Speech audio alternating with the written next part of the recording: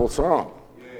And I want to thank you for singing with the enthusiasm that you have been led in by our brother Clark.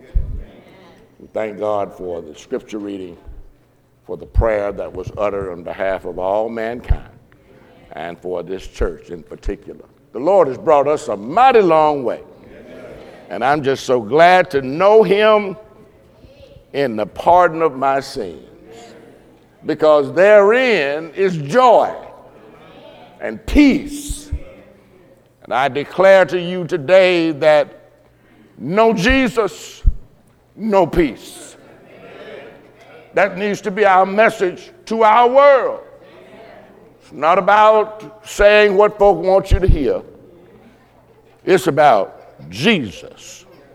And as long as Jesus is not invited to the table, we will find no peace anywhere in this world. And so this morning I come with that attitude, and it forces me to look at God's mode of operation, because God has never changed. You see, God knew that what we're going through today, which is no more than a continuation of what has always existed, God has been working since the very beginning, after the fall of man, to reconcile man back to himself. In other words, to fix the breach, to make for peace again, to restore the relationship again. Whether it was on the other side of the cross or this side of the cross, the message of 2 Corinthians chapter 5 today is that God has, in his infinite wisdom, always, regardless of what has been happening in the world, working his plan to bring fallen man back to himself. And the scriptures continue to present him as a spurned lover who continues to run behind his people and intervene at certain places before man destroys himself. And he's doing no less today, so that all of us who believe in the Lord and in his son Christ Jesus ought to be able to understand and have a little bit of peace in this world where there is no peace. And I want to encourage you today to study along with us. I don't have a whole lot to give you, but I think I have what we need. I don't need to preach all day to show it to you either. But I am going to just take a little while this morning and show it to you, and then it'll be yours to do with as you like. I want to, just for the sake of emphasis, reread and make a comment or two about our scriptural text this morning, 2 Corinthians chapter 5. And I encourage those of you who are visiting with us to open your Bible, to study along with us, because if you don't study along with us, then you are taking my word for it. And you ought not take my word for it. There are times when I can't even trust me. So you ought not trust me. But follow behind and see if your Bible says what my Bible says.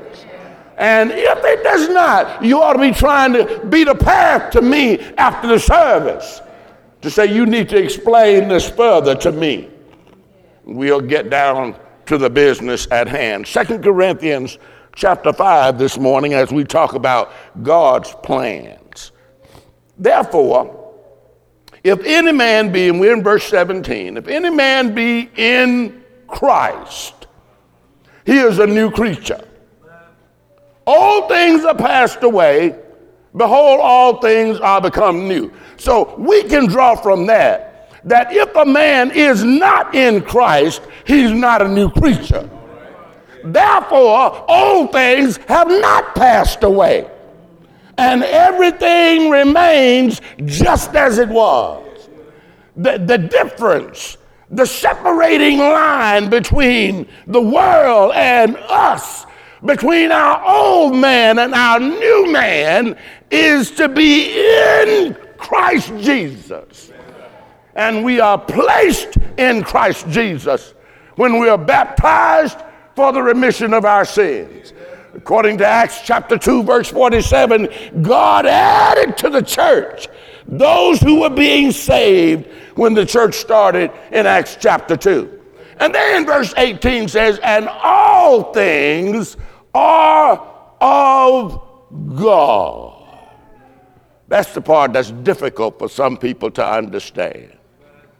All things. Look, nothing happens in this world without God's knowledge and approval.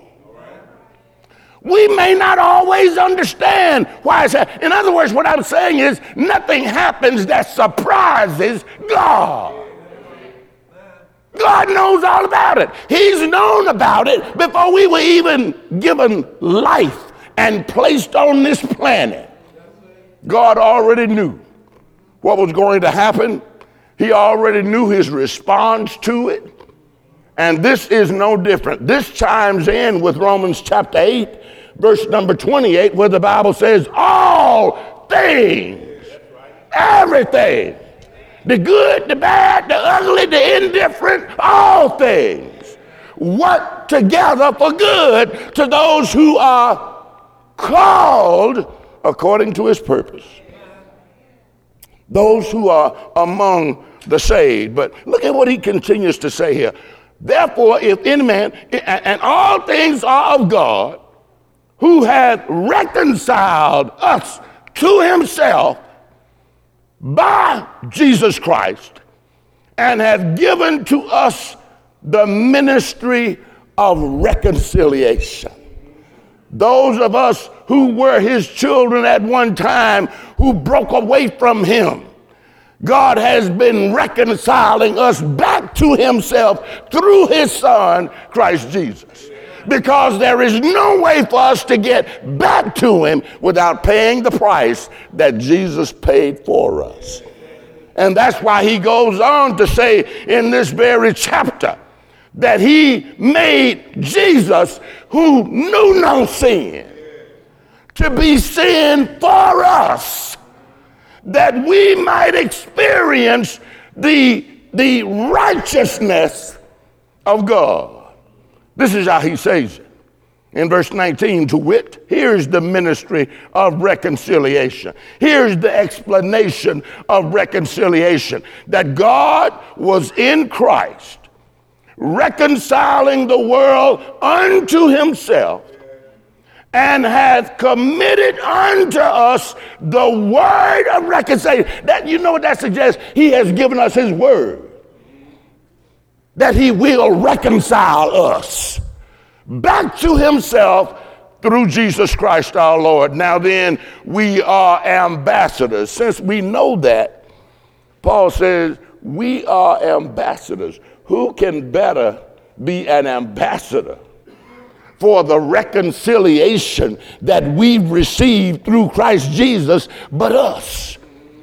We are the ambassadors who speak on behalf of God through Jesus Christ to tell the world about God's reconciling power, that it's not all up to us. Oh, we have to buy in, but God is more willing to reconcile us to him than we are to be reconciled to him. In other words, he's more willing to forgive us than we are to ask his forgiveness. Always looking to reconcile. Are you the one that's always looking to stop the argument, or do you keep it going? See, in this scheme, we're the ones who keep the argument going. God wants to end the argument. And the way he does it is by forgiving us through Christ Jesus, thus reconciling us to himself. For he hath made him to be sin for us. Oh, folks, if you don't have anything else to say hallelujah about, you ought to say hallelujah about that. God assigned Jesus our sins. Didn't ask us nothing about it because we've still been meeting on it. God, before we even knew him, was reconciling through Jesus to bring us back to him. So part of that reconciliation involved Jesus accepting our sins. That's why Jesus asked as he was on the cross. That's why God turned his back on him, see, because God has nothing to do with sin. And when Jesus hung on the cross, he represented the sins of us all. So God turned his back on him. And that's why Jesus asked him, Lord, why are you forsaking me? But the unanswered question is because you who knew no sin right now represents sin. No sin of your own, but the sins of the world. So he did it though, so that he could reconcile and bring us back, and that we could understand and apply the term righteousness for one time in our lives to ourselves. But it is only a righteousness that we obtain through Christ Jesus. It's not our own. So then, let me make just a few observations and I'll move on. What an opportunity. What an opportunity we have today to point men back to the Bible. What a grand opportunity that is. It's during times like these that we have a greater advantage in leading men to the inevitable truth of the scriptures. Men are learning sooner rather than later that all the stuff they put on the table hasn't worked. And it just didn't start in our generation. The one thing that man has learned throughout our history is that what we want to do rarely works. And what does work works for a very little time. And then we go right back to where we were. The pendulum swings us right back to where we were. You can remember times in the development of our country when it seems like we were making some progress. Those of us who are older talk about when we grew up in the good old days and how good things were. Well, they were good, but they weren't good for very long. There were marches and there were hugs and there were kisses thrown amongst different races of people that looked good as a soundbite on TV. But what we do realize that in the midst of the civil rights movement, 4 young girls lost their lives while they were at church. So the shootings of today are nothing new. Social media and the news puts it out there a little faster, gives us a bit more detail that makes it seem like these are the worst times in the world. But folks, let me hurry up and tell you, the world has always been in a state of flux. We've always not known what we were doing. We just didn't find out today that all the stuff we've tried has gone astray. But you know what? The Lord didn't leave us without proper warning. Paul taught Timothy in the second letter he wrote to him in chapter 4, verses 1 through 4. He says, I charge thee, therefore, before God and the Lord Jesus Christ, that you, Lord Jesus Christ, who shall judge the quick and the dead In his appearing, Paul said, Timothy, I'm giving you this charge before God and Jesus. Preach the word. Preach the word. He didn't say, entertain the folk. He didn't say, tell them what they want to hear. He said, preach the word. And in your preaching it, stay constant in season when they like it, and out of season when they don't like it. Because the time will come when men will not endure sound doctrine. And to show that, he says they will heap upon themselves teachers. In other words, they'll surround themselves with teachers who say what they want to hear. Teachers who will tell you anything to scratch your itching ears so that they can draw away people after themselves. That's the bottom line. Because they're only concerned about themselves. I want you to drop that passage into today's society and see if you don't find some parallels there. Men are tired of hearing the truth. They want to hear what somebody else thinks will work. But let me tell you this. All of this is happening because God allows it to happen. And I'm going to show you what he's going to do about it. I'm going to show you what God has always done. God has always intervened. Intervention. Well, some of you may know it in another form. Do you remember when you were young and you used to go to the dances? And somebody came up and asked you to dance, and you really didn't want to dance with them, but you didn't want to hurt their feelings either. So you consented to dance, and just as soon as you got started a little bit, you may have had a buddy in the, you could give the high sign. And they come in and tap him on the shoulder and say, can I cut in? They weren't asking you as much as they were telling you. I'm cutting in.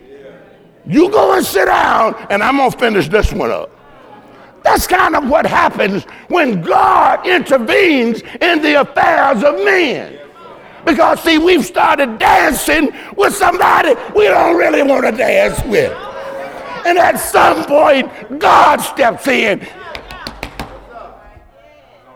and says, I'll take it from here. You go sit down. And I'm going to show you how God has done that throughout history. Throughout the history of man. After Adam and Eve fell, he had to go and save the Israelites from the Egyptians.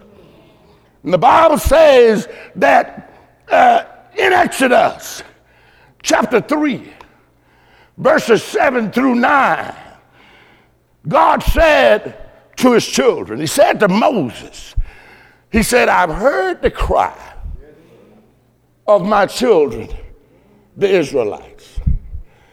I've seen the suffering that they've endured at the hands of the Egyptians and Pharaoh.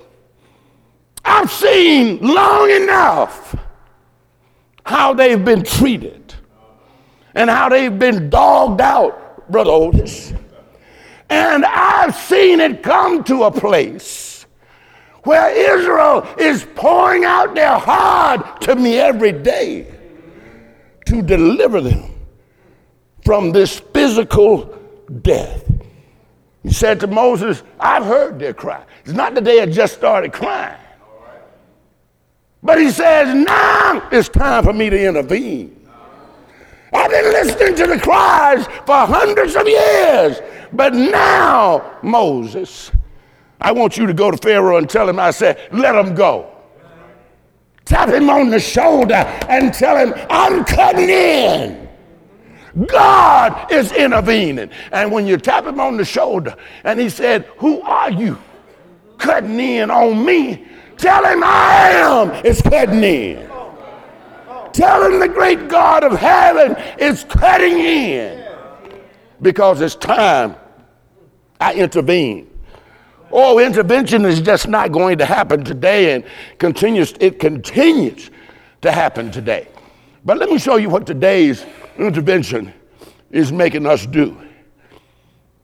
It kind of makes you wonder, now more than ever before, what difference it makes that you're doing well in a sick world where you can't go anywhere without wondering whether you'll make it back home. That takes some of the oomph out of you doing all right, doesn't it?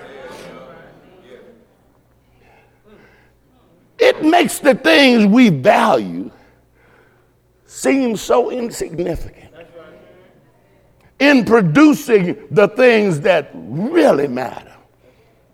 And that's why Jesus challenged his disciples by asking them, what does it profit a man if he should gain the whole world and lose his own soul? The value of life has plummeted, which should prompt every man and every woman to concentrate on something beyond what this life has to offer. That's why Matthew 6, Jesus taught his disciples to lay up treasure, not on this earth, verses 19 through 21, where men break through and steal, and where rust and corrode will break through and devalue it, but load up on your treasures in a place where they're going to be waiting for you when you get there. Oh, Lord, have you found anywhere to keep your money where it's safe? Under the mattress doesn't work anymore, does it? But guess what? Neither does it in your bank. Banks are going broke. 401ks aren't safe anymore. So you tell me, what does this world has to offer that we can take with us to the grave that's man-made? And that makes it a difference. We've already heard Solomon say in Ecclesiastes 1, all is vanity. You know what vanity means? Meaningless. He said, I've experienced everything under the sun. Now, Solomon was a great man in his own right. But he says, I've experienced everything under the sun. And at the end of the day, the message I'm leaving you is that it's all meaningless. I'm sure glad he said that before the end of the day, so I can keep stuff in its proper place. It's all meaningless.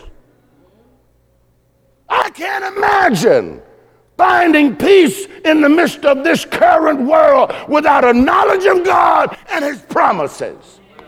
I need to recite to myself every now and then Matthew 28:20. I'm with you always, even unto the end of the ages. And maybe that's what was happening in the Old Testament when I share with you just a couple of things. You remember in 2 Kings,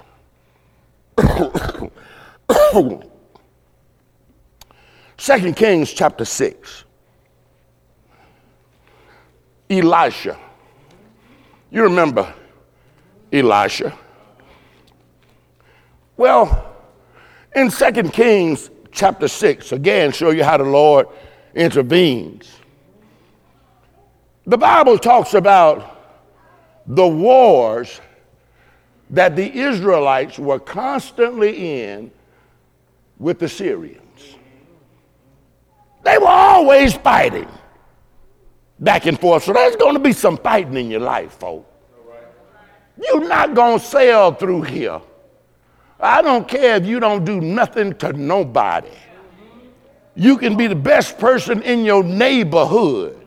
You are not meant to sail through life with no problem. You're going to have some problems. You know what? It supersedes you even going outside. You can stay in the house and have problems. You can become your own problem. Matter of fact, you can become your own worst enemy. Maybe some folk need to get out of the house to protect themselves from themselves. Get out there and interact with some other folk a little time. Help them, let them help you take your mind off you. I know some folk think that if I don't go nowhere, I can't be accused of doing anything. But there's a lot of sin going on behind closed doors and in the recesses of our minds. Okay, let me move on. But the Bible says that the Syrians and the Israelites were always at battle. And see, one thing we find about God is that when his folk didn't do what was right by him, he allowed bad things to happen to them. He allowed them to be enslaved. He allowed them to be attacked constantly because they couldn't keep their word to him. One day they say, we gonna follow. And the next day say, no, we ain't. We changed our mind. So the Lord would always, it seems, let them get involved in something. And in 2 Kings 6, they're involved again with the Syrian army. But every time the Syrians would attack Israel, God would tell Elisha, a prophet of God in Israel, what their war plans were. So Israel would win over and over again because they knew the war plans before Syria ever got there. Because Elijah was being told by God, and he'd go back and tell Israel, this is where they're coming, this is what they're going to do, here's where they're going to jump you right in here, so be real careful. And every time, see, the Lord's got an emissary for you. Has an emissary ever come to you and said to you what they said to David? Be careful, your enemy is seeking to kill you. See, God will send you an emissary too. A little small voice that says, don't go there. Don't do that. Evade this. Escape that.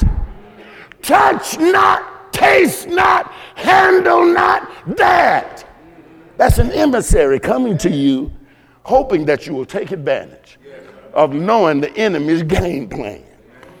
So here Elisha would run back and tell Israel, and Israel just beat up on Syria all the time. So when the king Aram found out what was happening, because somebody snitched on Elijah, in keeping with what goes around comes around. When you snitch on somebody gonna snitch on you. Some people live to snitch on folk. Some people see and keep it to themselves. Some people see and can't keep it to themselves. They have to tell somebody. Well, somebody other than Elisha went and told the king of Syria that Elisha was the snitch. So the king sent out for him. He said, where is he? They said, he's in Dothan. He said, well, get down there and get him, bring him back here. That morning, when Elisha's young servant woke up, he went outside the door, and the Bible says all he saw was chariots and horses surrounding where they were. He woke Elisha up and said, come here and look at this. He said, how are we going to do? Which is interpreted, what are we going to do? All these folk out here, they're getting ready to do something to us. And Elisha said to him, don't worry. Those that are with them, those that are with us, are much greater than those that are with them. And I imagine, just like some of us are baffled today, that young man was baffled because all he could see in his company was him and Elisha. It's like, what in the world are you talking about? Oh, and one of the most potent moments in Scripture is when Elijah bowed his head and said, Lord, open his eyes. Let him see what I see. And the Bible says, and God did it. And when he opened his eyes, he looked, and the mountains were surrounded with God's people. Chariots and horses everywhere. But you see, the man of God had to pray to God to open that young man's eyes, because I don't know about you. Have you ever looked for something that was right in your face? Come on, that may just be me. Been looking for my glasses and they up here. I'm tearing the house apart. Walk in the room, my wife said, what you doing? I said, I'm looking for my glasses. She okay, baby. But that's typical of us. You don't see stuff unless you're really looking for it. A lot of stuff doesn't just jump out at you. You have to pay attention to what it is you think you're seeing. And if you get to a place today where you think the world outnumbers us, you know this: God and one man is a majority. That's all he needs. God and one man is a majority. We outnumber the foe. The number who are with us is always greater than the number that are out there. God just needs to open your eyes. But in order for him to do it, you got to ask him. You got to ask him, Lord, open my eyes. When I'm having problems, I can't see how you're going to fix it. Open my eyes. How many times have things that you thought were impossible happened right at your house? You didn't believe it until after it happened. And then you, Lord, have mercy on me. Let me tell you something. You don't have to be scared anymore today, because the Lord, when he gets ready, is going to intervene. He's going to tap the political system on the shoulders and all that it has to deal with. Let me end by giving you another example this morning of how God's intervention is our salvation. You remember, well, two more. You remember in Genesis chapter 11. Genesis chapter 11. This is after God has started all over again. Man had become so evil that the scripture says the very thoughts and intents of his heart were evil continually. That's all he thought about was evil. The Bible says he decided to destroy the world with water, had Noah build an ark, and then afterwards saved 8 people on that boat. When that boat finally subsided, a new generation started with those 8 who got off the boat. It wasn't too long down the road where the people who were building their new cities decided, the people of God deciding, let's build not only a city, but let's build a tower that will reach from earth to heaven.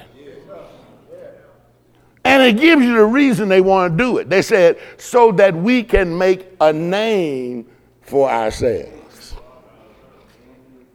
Isn't that something?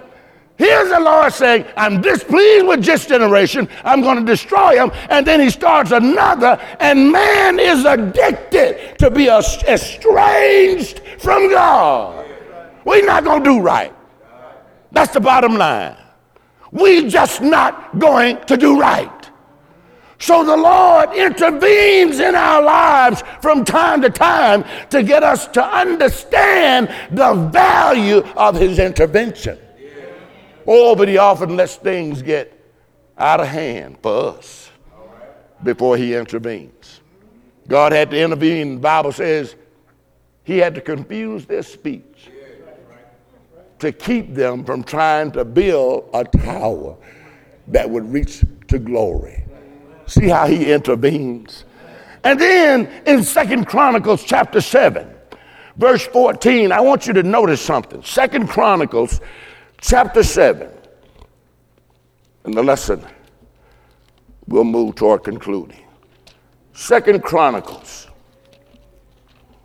I ain't said what you wanted to hear yet. He ain't say I'm finished. 7:14. Now we're familiar with 7:14.